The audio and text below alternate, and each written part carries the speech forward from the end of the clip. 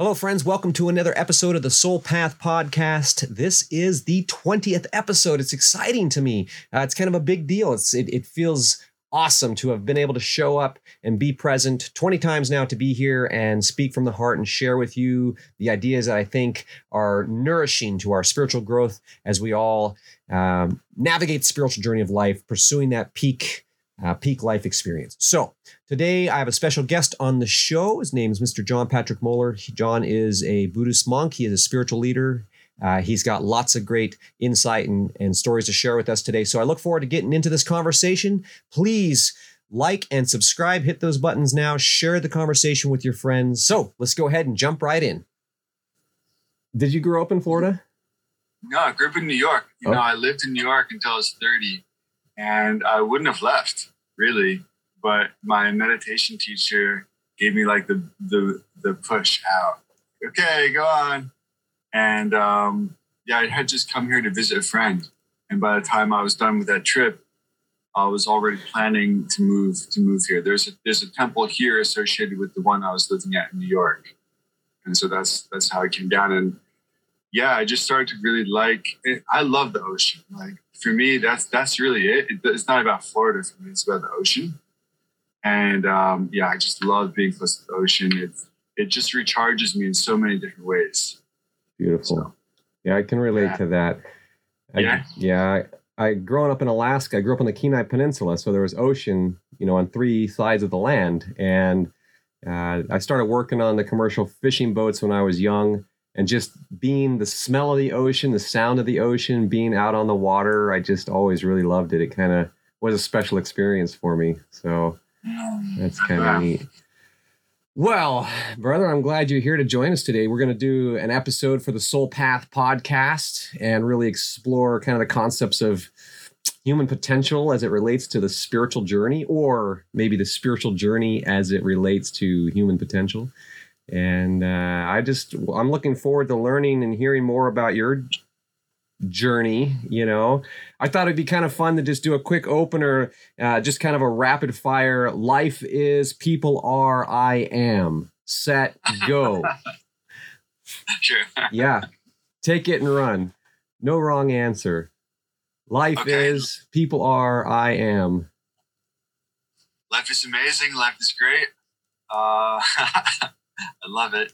People are wonderful. People are deep. People are so much more connected than they realize. I am grateful for everything that I can see about life and people. And I am an emerging leader in the world. Yeah. Absolutely. I'd say that you are emerged. You are in bloom, brother. It's beautiful. It's been really awesome seeing you gather and grow groups of like-minded people that are coming together around the idea of growing, of healing, of elevating and shining out, light into the world, because we need a lot of that, especially with all the chaos and all the kind of craziness that's going on. It seems like probably there's never been, a better time or a more pressing, urgent time for spiritual leaders to step up. And anybody has walked the path, right? You've got some steps down that path. It's a well-trodden path, but ultimately it's a personal path, to gain the wisdom and the insight that is relevant. And it allows us to speak to help lift up, encourage, and equip people so that they can walk that same path too, understanding that we're all kind of pursuing that peak personal experience. So when I say like human development or human potential, what goes through your mind when you hear those words, human potential? Yeah, so human development, I always, for some reason, I think of like psychology class and like the stages, and I don't really necessarily agree with what mainstream people think about in terms of human development.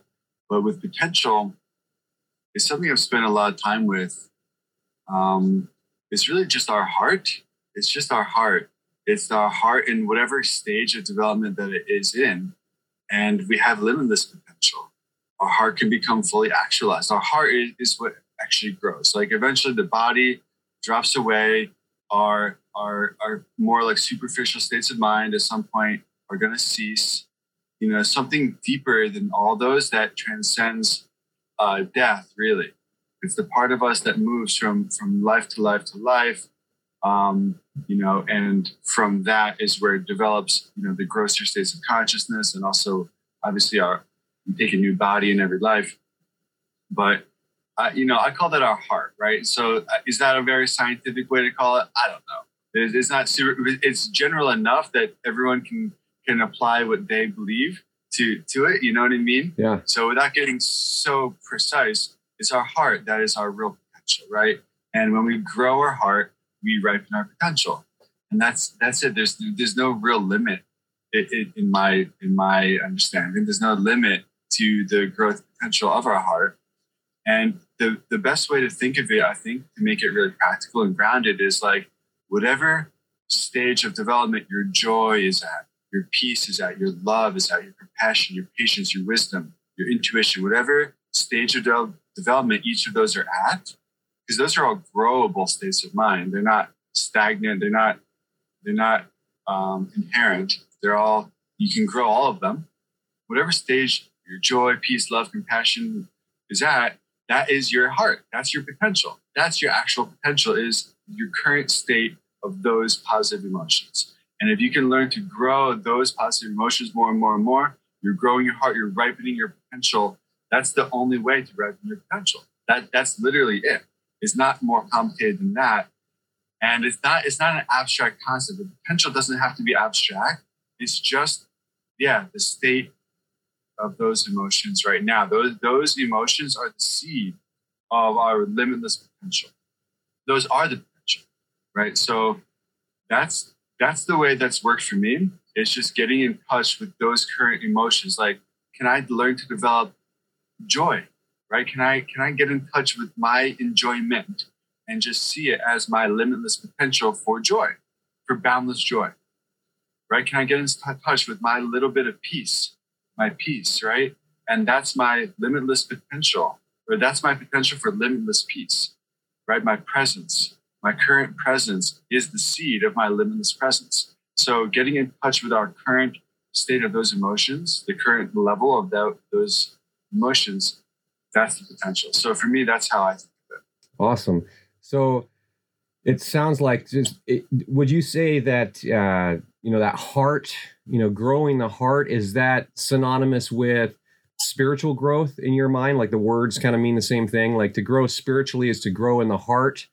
And that is the seed of all things, the peace, the joy, all of that, the compassion, the gratitude, the kindness is coming from the heart. It's, we're emotional creatures, right? We're emotive. And the potential is for us to be in a positive emotional state, experiencing peace, joy, etc., in the present moment, right? Like that's the high potential. Is that? Yeah. That's exactly it. Yeah. I mean, the word spiritual is, people can have all different types of meanings.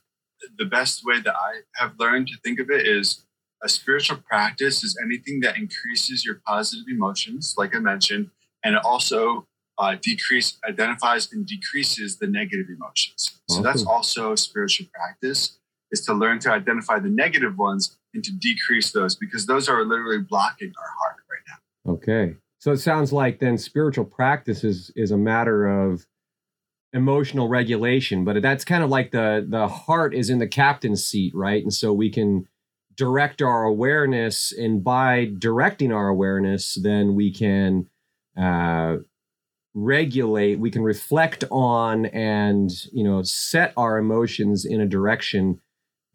Ultimately, and this is going to segue here to hear more about your background in a second, but ultimately we're creating a little bit of separation between the kind of the somatic, visceral, emotional experience, like somebody just cut me off, or, wow, I think the girl just bat her eyes at me, or whatever the emotion might be.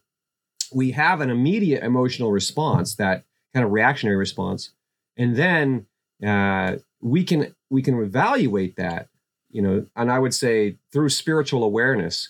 And once we can maintain awareness of that emotion, we can say, oh, is this an accurate emotion? Is it a helpful emotion? Is it a harmful emotion? How is this emotion serving me or serving this relationship? And if it's not, how can I reframe my relationship to the event as I'm experiencing it, right? And create a different story, a different dialogue that helps to kind of create that catalyst for positive emotion. Something that's a spiritual discipline, right? I mean, it's a mental discipline, but it is a spiritual discipline. In my kind of world, in my background, the difference between mental development and spiritual development isn't really there, right? There's they're pretty much the same. Like our mind is the tool that we use to grow spiritually. Okay. And, spiritual progress and mental development in the right direction are, to me, the same thing.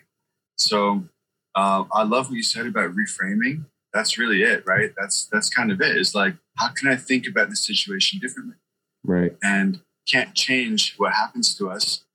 And right now it looked like, for an untrained person, it looks like the world is dictating my emotions and how I feel. Like, this situation makes me feel like this, and this situation makes me feel like this. But if you were to get more precise about it and slow it down and break down each moment play by play, so to speak, it's the way that we're thinking about the events that is causing us to feel certain ways. It's only the way we think about it.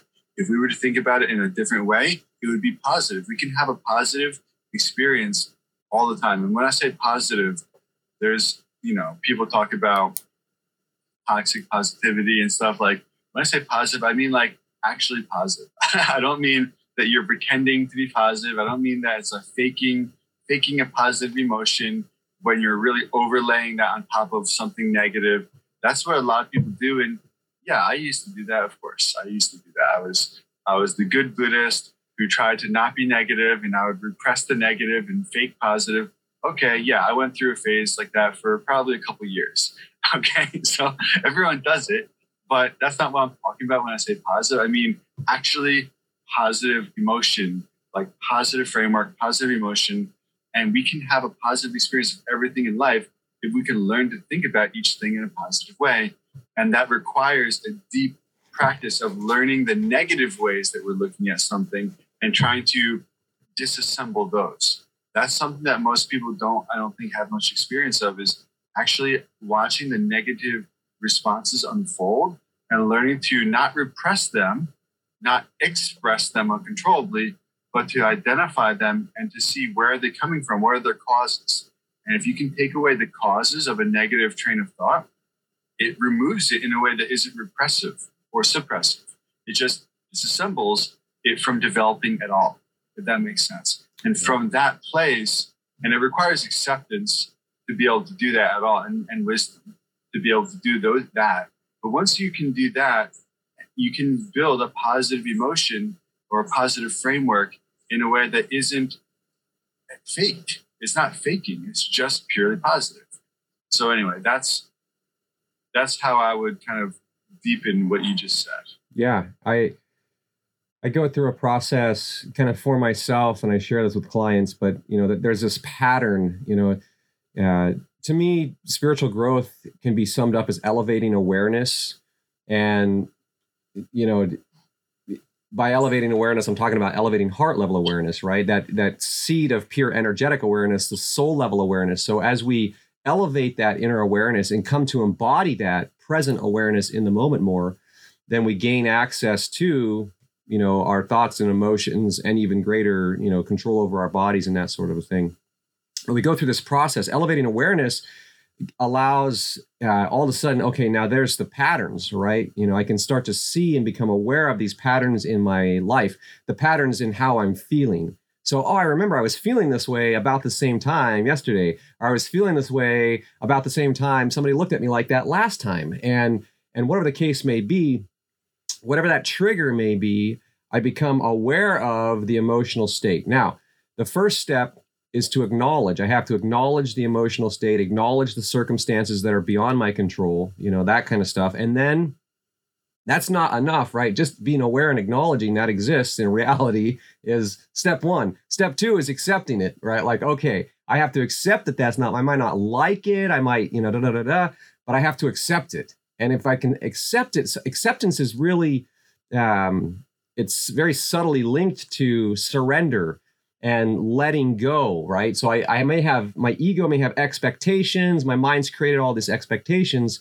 but if I can let go of the grip on that, and just accept what I've acknowledged exists in the light of awareness, then I am free to assert myself, to assert my awareness, which loops it right back around as to a spiritual expression. But I can assert my inner intention. My intention is to be kind and compassionate, to hold the space, to be present, to allow another human to experience their own emotion experience in my presence without provoking an emotional reaction and chain reaction to explode, right, in a confrontational situation. But that pattern of elevating awareness, acknowledging what's going on, accepting what's going on, and then asserting, the new path forward. I'm in charge here. And that's what is so empowering to me. And that's really why I get so excited about the spiritual journey and, human potential. We are spiritual beings. Life is a spiritual journey. And I understand when I say that everybody's got a different take on what that means. And that's okay. And that may be that a person is hearing that and receiving it coming from a lineage, one of the major traditional lineages, whether it was Buddhism or a Western lineage or what have you, there's going to be connotation that comes with that, verbiage that comes with that, perspective that comes with that. What I mean when I say the spiritual journey, I just recently had a conversation. I was a guest on somebody's podcast, and I said, well, have you, ever had anything that you would describe as a spiritual experience? And the answer was no. And I was a little bit surprised, okay, so, but the answer as they begin to share the answer was, spiritual experience in that individual's mind was something that was like a religious experience or a ceremonial experience or da-da-da-da. And so I had to take a second and try to identify, the disconnect between what I was saying. And so I explained it like this, okay, I'm not just my body, right? My body's changing, growing. I could, at one point I was going to lose my foot, right? They're going to amputate my foot. They could chop off my foot and I'd still be me. So I'd still be alive. So there's still me there. And so I'm not just my body, and I'm not just my mind, because my mind is changing all the time. I can in fact change my mind, but most importantly, I can observe my mind. I'm aware of my body. I'm aware of my mind. So that inner awareness, that heart level awareness, right? We could get into like the 40 million neurons in the heart and all this kind of stuff. But, ultimately that seed of pure energetic awareness, the soul level awareness that allows me to witness and be witness to my mind and my body, this life unfolding, that is the spirit within, the indomitable, incorruptible spirit. That's the, it alludes to the great mystery of life, the eternal enigma, the grand sum of everything, the essence of life itself. You know what I mean? It alludes to that. And there's so much to kind of go there. But I think before people are ready to talk about maybe like the higher levels of ascending spiritual growth, or transcending some of the patterns that are holding them back, kind of keeping us locked in this carnal state of being where we're driven by biological, physiological response, instinctual response. We are kind of going through life on a path of default. And it's not taking us anywhere near where we want to go, which is, increasing levels of satisfaction, peace, joy, happiness, elevating our awareness, growing, right, into our potential. What is human potential? I could develop my body like an Olympic athlete, but I'm going to get old and die, right? Like my body's going to crumble and be in the dirt someday. I could develop my mind and be like, as fine-tuned cognitively as I could possibly be, but my mind is going to decline. My brain is going to decay, and so what is this element of self? And as I elevate my awareness and as I study the different wisdom traditions, I study different anecdotal stories, about life before death and life after death, these end components, the bookends on the existential human experience, that is, that's where the mystery is at. But it all points to something more, right? There's something more inside of us. There's a higher purpose, a higher reason. And this is what I've come to call and come to think of as the evolution of the soul. It's, the evolution of consciousness, the evolution of our awareness. We can look at it at kind of the global or the cosmic level, cosmic consciousness and that sort of thing. But what gets me most excited is the idea of, ultimately our own self-directed evolution, right? Soul-directed evolution. I can take the reins and gain wisdom internally. I can grow, like you said, I can grow my heart, right? I can summon the wind horse. I was reading a great book by a great monk, actually. At any rate, he's talking about the wind horse, and you got to summon the wind horse. And I was like, yes, that's it. Like we have to fan the flame and get that inner fire lit up. And then we can experiment, we can explore and push the envelope of what we are capable of. So, segueing here into your background a little bit, right? We've had the opportunity to talk, and I know, your background is in Buddhism, but that's not where you started at. So maybe you could share your story a little bit about, kind of that the seed of your spiritual journey, like where the headwaters, the very beginnings of your curiosity and the emergence of your awareness, and how that led you to being, in the temple and teaching, and so on and so forth. That's a big journey. So I'd love to hear more about that. Thank you. Yeah, it's a great question. So, I don't have too much memory of it, but I've been told by my parents that when I was younger, I actually had some natural faith and devoutness towards whatever spiritual thing I was exposed to. And the thing that I loved the most, I think, was the prayer of St. Francis of Assisi, if you're familiar with that prayer. And what I remember about it specifically is he prays, "Lord, may I become an instrument of your will," right? And so for me, that phrase kind of summarizes an approach that I've taken to spiritual development, which is trying to become an instrument of something higher, to connect to a higher force and to be a channel for that. And I've done that in different ways, but I had this natural faith, I guess. And then a very ordinary kind of grown up childhood, I think. Like I had friends, my parents weren't explicitly very spiritual or religious. And I wasn't, they're open-minded though.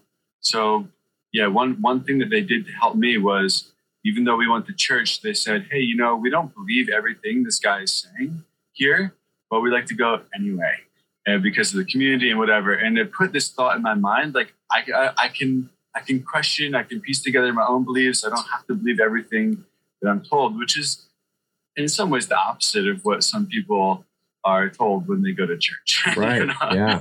So it allowed me to start thinking critically, and that, and just search for truth. Right. So, my journey kind of really picked up when I found out about psychology. Psychology was, in a sense, my way in. And I suppose I was all interested in physics and stuff too. And so quantum physics became another pathway in. So for me, there was the two paths were psychology, quantum physics. And eventually through I guess meeting different people who were like acted as like a guide or like a signpost for me, I found something called the Self-Realization Fellowship and started studying a little bit of Paramahansa Yogananda. I guess before that, I had just found different spiritual books. Buddhism had spoken to me.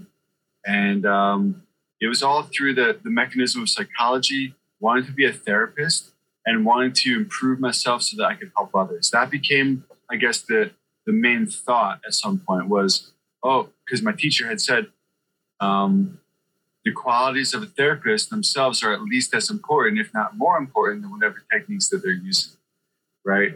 And so I realized, I need to improve myself so that I can help others. Yeah. And that thought gave me a really strong direction on a spiritual path. And it's hard to kind of talk about all the details, but that year I had like a spiritual unfoldment. That was in 2008, 2009. My mom had cancer. I had stopped. To be honest, I had stopped smoking pot in that year, and my potential started to ripen. And it was like I just started to become more spiritual that year, more aligned, more centered, more myself, really. And for a couple of years, I kind of like learned and dabbled in different things: self-realization fellowship, Buddhism, meditation, yoga, different types of things. And eventually, through this altruistic thought of wanting to like be a therapist so I could help others, I got a job as a substance abuse counselor. And that was like my first like job where I was really along what I felt like was my path of like helping other people with their mind, trying to improve myself as best I could. And what that job really did for me was, number one, it got me through graduate school. That's what I really wanted it for. But what it actually did was it was 15 minutes away from a world-renowned Buddhist temple, right? And one of my clients is the one who told me about the temple, which is interesting. One of my clients was this 18-year-old kid who was a good kid. He was drinking with his buddies, and he was the most sober one of the group. And so he drove. They got into a car accident. His cousin died in a car crash, and he became one of my clients. It's like, good kid. Yeah, he smoked pot. Yeah, he was drinking with his friends, but it was like an honest mistake, right? And he became a client, and his best friend's mom was a nun at the temple that I ended up going to, or she used to be there. And he's like, he could see I had like a Zen Buddhist calendar spread across my wall with the different beautiful images. And he's like, do you like Buddhism? There's a temple nearby. It's the only one like it in the whole country. Just go see it. And so I did. Like a week later, I was there, and I basically never left. It was exactly what I was looking for. I just went to see it, and they just happened to be having a class that night. So I was like, okay, I'll go to the class. So I did. I really loved the class. It was exactly what I was looking for. It was like really deep meditation, taught very authentically with a really nice spiritual community, very accessible, without any pressure. It was just like, here's a really cool way to meditate. And it just happened to be the beginning of a month-long retreat. So I just had perfect timing. That class was the beginning. It was the introduction session of a whole month of retreat. It's the most special month of the year in that tradition. It was January 2012. And so they're like, there's some retreat sessions tomorrow. If you want to come back, we're doing 4 sessions. It's $5 per session. And I was like, all right. And so I went back the next day. I did 4 sessions. It's like, man, I love this. And so, I started going every day before work. So I still have my full-time job. So there was a session at 7:30 in the morning. So I'd go to the session and then leave 5 minutes early so I could go to work and be there by 9. After work, I'd go to the temple, eat dinner with everybody because they had these community vegetarian meals. Like buffet styles, really good food. And I had been vegetarian for about 6 months at that point. And I was not really nourishing myself properly because I didn't really know how to cook vegetarian, but the temple did. It was like delicious. So went for the meal, then the 7:30 p.m. session, and then weekends. And so I pretty much just jumped in as full as I could. And the third week, I just had really deep experiences that felt different than anything I've ever felt before. And that's when I asked to move in. And it was funny. I had kind of been bugging one of the nuns. I had a very intellectual mind at the time, and so did she. And so I was always asking her questions. And after that session, she's like, "Hey, do you have any questions?" And I'm like, "Yeah, what does it take to move in?" So I applied to move in, got in 2 weeks later, and lived there for 4.5 years. And just an amazing journey. Yeah, that's covering some ground, right? Holy smokes. By the time that you had found that connection and that fellowship, all of a sudden, boom, you felt like you'd arrived, right? Like, this is it. This is where you're getting that spiritual nourishment. You're getting the answers. You're getting the experience of growing, right? Of something touching deep inside. So I was wondering if you could elaborate on this, go back just a little bit to the, it was something that you had never felt before, right? So you had experience going into churches and stuff, on and off probably throughout life. But when you were at the temple and in that group of fellowship, there was something there that you experienced that was unique. It was novel. You hadn't experienced that before. Can you put words to that, or just kind of? Yeah, sure. I mean, to be honest, the very first thing that was striking to me about it was, the temple is beautiful and blah, blah, blah. But the real thing that moved me a lot was the community. So the kindness of the people who were there, and just how just joyful it was to talk to people and have conversations. That was different too. So I had mentioned the Self-Realization Fellowship, right? And I went to a weekend little retreat that they had in New York City, and there was only one I was brand new, looking for like a connection, community, and only one person out of everyone who was there even bothered to talk to me, And I just felt like in hindsight, I didn't realize it at the time, but it just didn't click. In hindsight, I can see that it didn't click, but also that it's a path, it's a very personal path. Whereas Buddhism is very much like a path of like helping others, right? It's a very altruistic path. And so the kindness and the warmth and just the example of the other people was something I had never experienced before too. And that was striking for me and just so nice. But I guess what had happened was the first 2 weeks of meditation that we did, they were on a different topic in every session. And so it was good, but there wasn't time for me to really build it. I was very new to meditation, to be honest, and my mind just wasn't capable of meditating at a high level. I was fall asleep or I'd be distracted. But the third week, we built, every meditation session just built gradually on the previous one. It was pretty much the same meditation every time that we just did. And so that gave me an experience of letting my mind really deepen and really feel what meditation was really like. Like I felt like, oh, I'm doing it, But the deeper thing, I think, was that practice is done in conjunction with a particular deity. And the visualization of practice was guided by the teacher, and you kind of imagine the deity kind of dissolves into you, the spiritual guide dissolves into you, into your heart. And I think it was I didn't realize it at the time, but I think I made a connection with that particular deity in that practice. So that touched me in a deeper way than I could even describe. And so I think that's really what it was, is I received some blessing through that practice. Would you say that was the most immersive spiritual experience you'd had, and maybe even like the most intimate divine connection, that sense of actually being, communing with the presence of divinity, right? The divine presence. Yeah, that's really awesome. I can relate, on the note of fellowship. And this is something that's near and dear to my heart, because I'm not, I grew up in a similar way, open-minded. My mother was a hippie, my father was a biker, right? So we definitely didn't go to church, but probably got dragged to church a few times here and there. And it was, there was some, folk wisdom, the good Lord will provide and stuff like that, but not, definitely not a religious upbringing.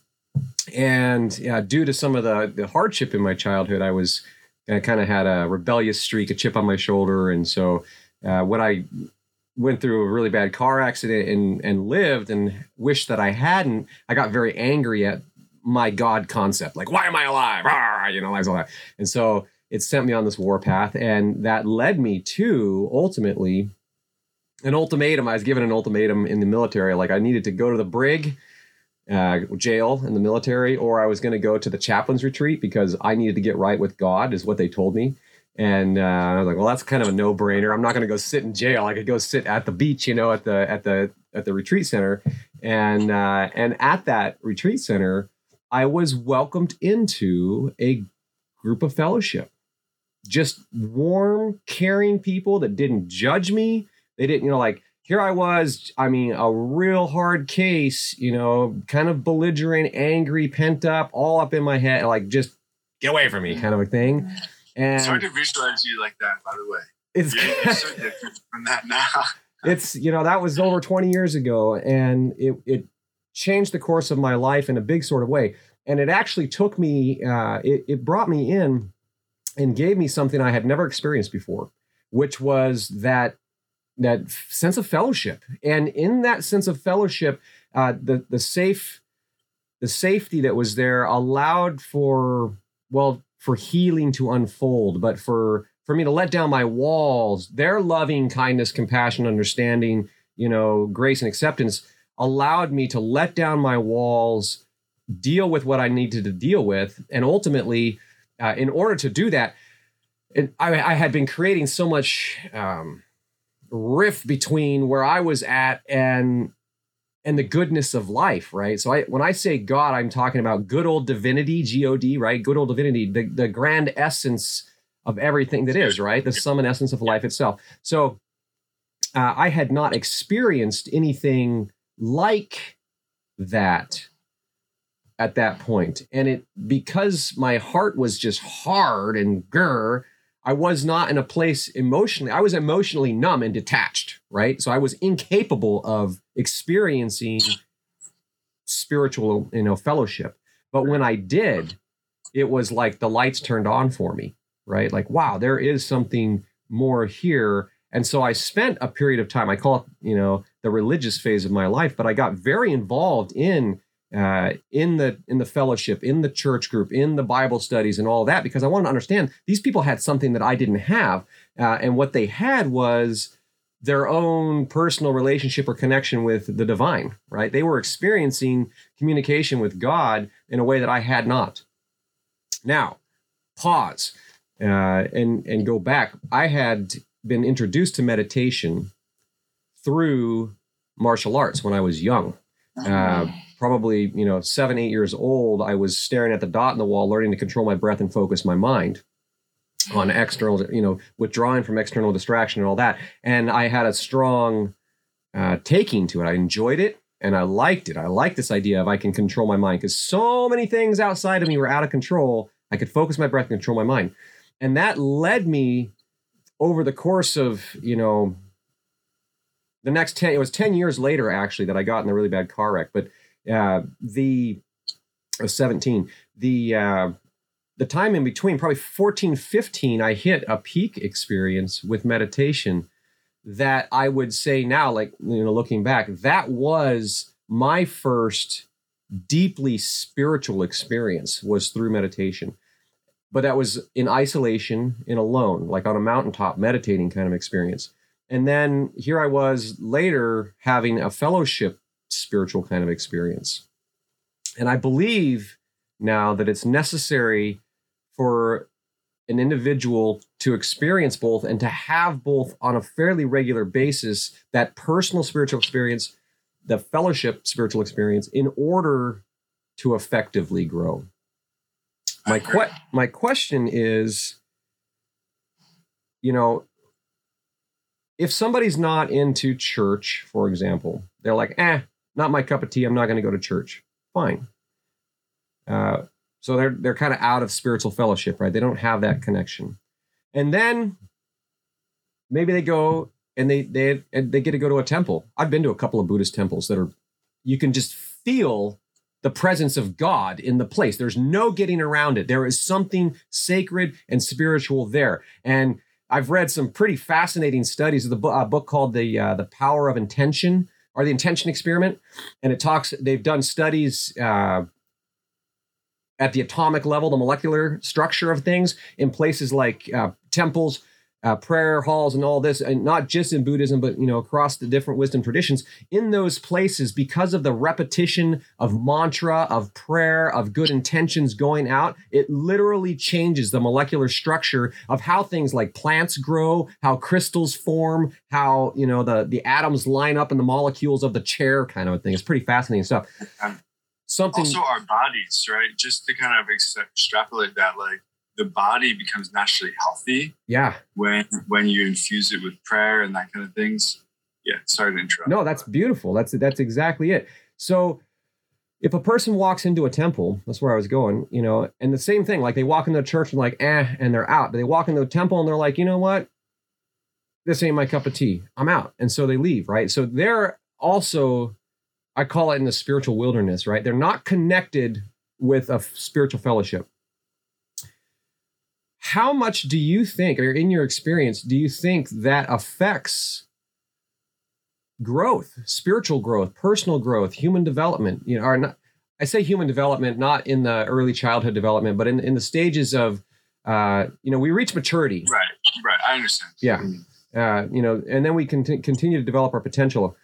How important is the spiritual fellowship to that? Oh, it's essential, but it doesn't have to be. It doesn't have to be in more like a traditional way, right? Like, yeah, for me, I really resonated with the people at the temple. Good. Well, okay. I also had the karma for that, right? I had some connection from a previous life where these type of teachings made sense, and this type of whatever made sense for me. It resonated for me. But everyone has to find fellowship in some way, right? So if somebody isn't very spiritual and they're going to say no to certain things, okay, well, you'll probably find it in the Alcoholics Anonymous meeting or in a business meeting or at a sports team, right? So you're going to find the fellowship some way. And I can guarantee that there are enlightened people within that fellowship to some extent who bring up the consciousness of the group and allow everyone to become a little bit more spiritual. So people are only open to receive it at whatever level they're open to receive it at. And for some people, they're like open enough where they could go to a Buddhist temple or a very devout Christian organization or something like this and be like, I'm home, right? Some people, they have that. And for some people, they're like, I don't know, but maybe they'll go to a business meeting or have like a business kind of networking group or a mastermind is really what I've been thinking of since you asked that question. I think the answer is a mastermind of some sort, whatever format it takes. You must find it. It is impossible to be supported enough in our practice without that. Mm-hmm. It's essential to have like-minded peers who can be a mirror for us, who can show us the example, who can support us when it becomes hard. The analogy in Buddhism for the spiritual community is like a nurses, right? Just like you need a doctor, but you also need nurses to help you to administer the medicine. Where the doctor might prescribe it, but they're not going to hold your hand as you apply it, but the nurses can. So we need that community to kind of hold us, support us. There's like, if I were to give like an energetic analogy is like a rocket pad, like a rocket launch pad. Like when a rocket launches, it has to push off of something, right? In order to thrust up, it pushes down with enormous force. It needs something strong there to push off of. And for a spiritual person, the community is what provides that energetic support to allow us to kind of go inward enough to kind of really have that experience and to ascend as well. So it's essential. If someone wants, like, the easiest way to be happy and to have a good life is to find a supportive community at whatever level you're open. And if you want a spiritual life, you need to find a spiritual community. It's the end of story. Yeah. Period. And a spiritual life is, I mean, to me, that's everything. Like the spiritual priority is everything, because without, I mean, we could build business, and have, 7-figure comfort, right? And be able to, attain the highest levels of material achievement and get there and be totally and completely bankrupt, right? Like have nothing inside, be like, what did I do this for? I don't care, complete apathy, nihilism at that point, because what was the purpose, right? similarly, we could, go through life and be, aesthetic and poor, and then ultimately, have be full of incorruptible treasure on the inside. Somebody dealing with physical pain, you could feel like, oh, God's punishing me and this is miserable and terrible. Or somebody can go through and experience incredible pain and hardship. And if they are, have a spiritual strength about them, or, they have the spiritual awareness and are able to tap into the inner resources that are already there, then they can endure that gracefully, right? Because they're not identified with body, right? Is that, can you, add to or expound on why the spiritual journey is so important, why this part of ourselves is so critical to develop?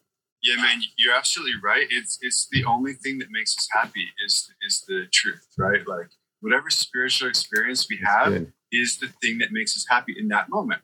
And if you get to a certain place in your life where you have other things, but you don't have that, you will not be happy or satisfied. And at the end of the day, at the end of our life, the only thing we get to take with us is the contents of our heart, is our spiritual experience. Yeah. Everything else we leave behind. So that's really it. If we want to be happy with everything or with nothing, all we need to do is have a spiritual life. And that's the end of story. So I love that you've prioritized that. Like you showed a good example of that. It's very clear by your presence that you're embodying that to me. So thank you. I totally agree. It's the only thing that actually matters. It's something that I feel like the world is desperate for right now. Just by association, so much has gone on in the last couple, 2 years really, but last year in particular, with the COVID crisis and lockdowns and mandates and stuff going on. There's been a lot of just political tension in the air, and political tension is just social tension, right? Like people not knowing who to believe or what to do and all that. And so to me, the only practical antidote to political chaos and tension is the elevation of spiritual awareness, right? So if we can grow at the heart level, at the individual level, and then through community, through fellowship, help others grow, elevate spiritual awareness, we can begin to, kind of prioritize and put front and center the altruistic intent, look at it, societal issues through the lens of awareness, accurate perception, accurate thought, right? Not fictitious mental illusion and mirage thought, but actually having discernment, which requires a degree, I would say, of spiritual maturity. Oh my God, yeah. Right? Yeah, go for it. Sure. It's the only answer. It's the only solution, as you're saying. Life is crazy. People are crazy. The world's crazy. It's only going to get worse, I believe. And it's going in the wrong direction. So I'd say that, you said that the world is desperate for it.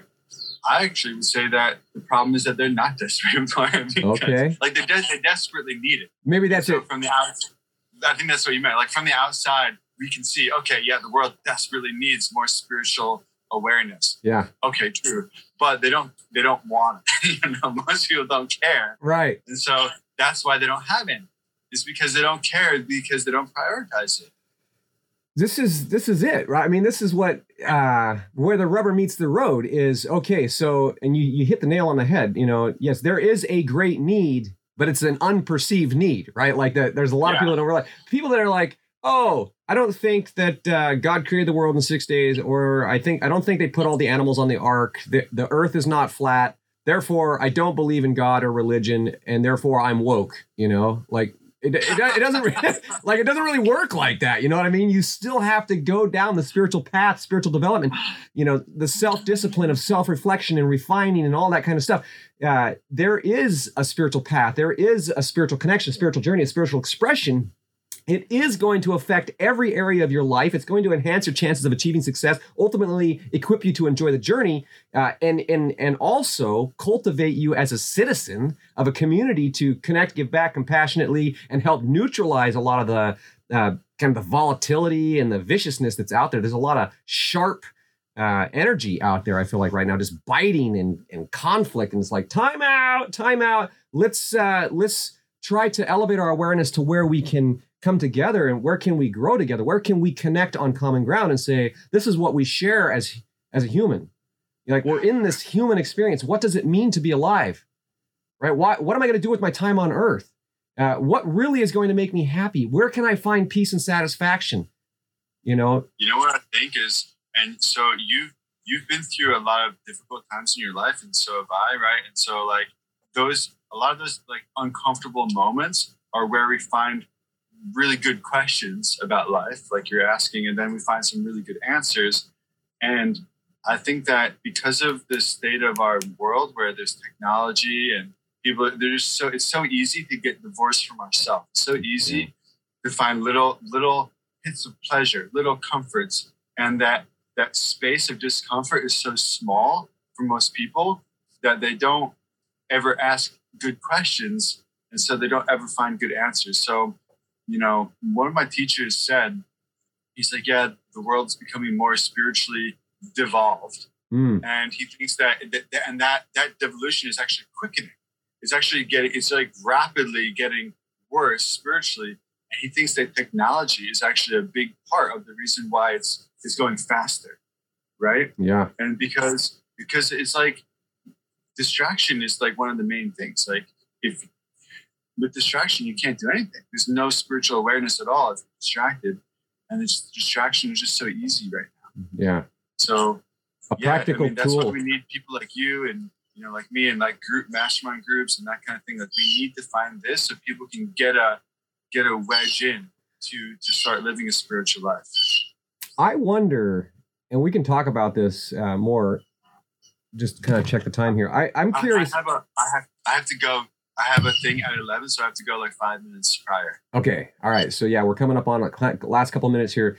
I love the idea that's, you've mentioned mastermind, but of doing a spiritual mastermind. I have a template for a retreat that I want to do when things open back up and we can get people together again, doing a 2-day retreat.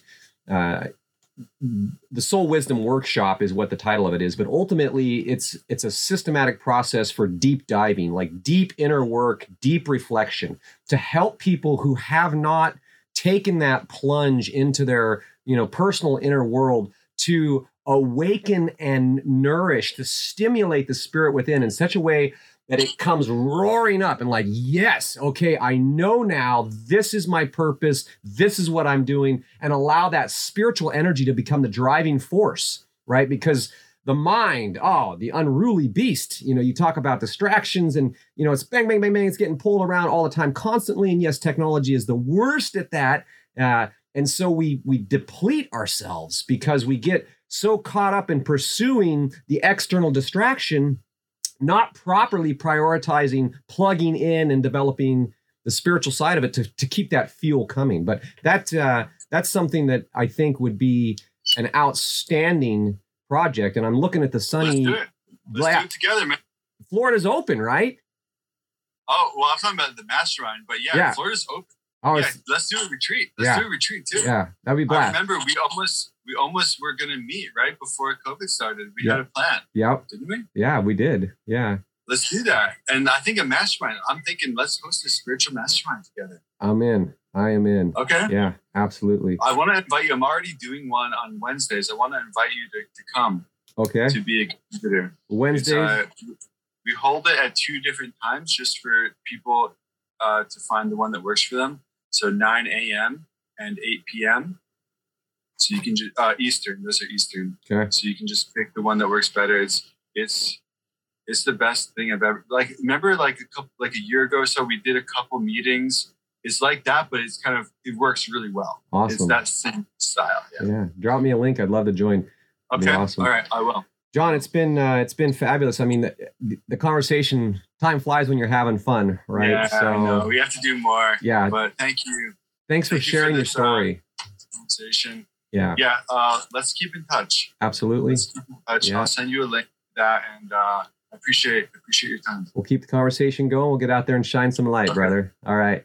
Peace. Good man. I appreciate it. Thank you so much. You too. Take care. Okay.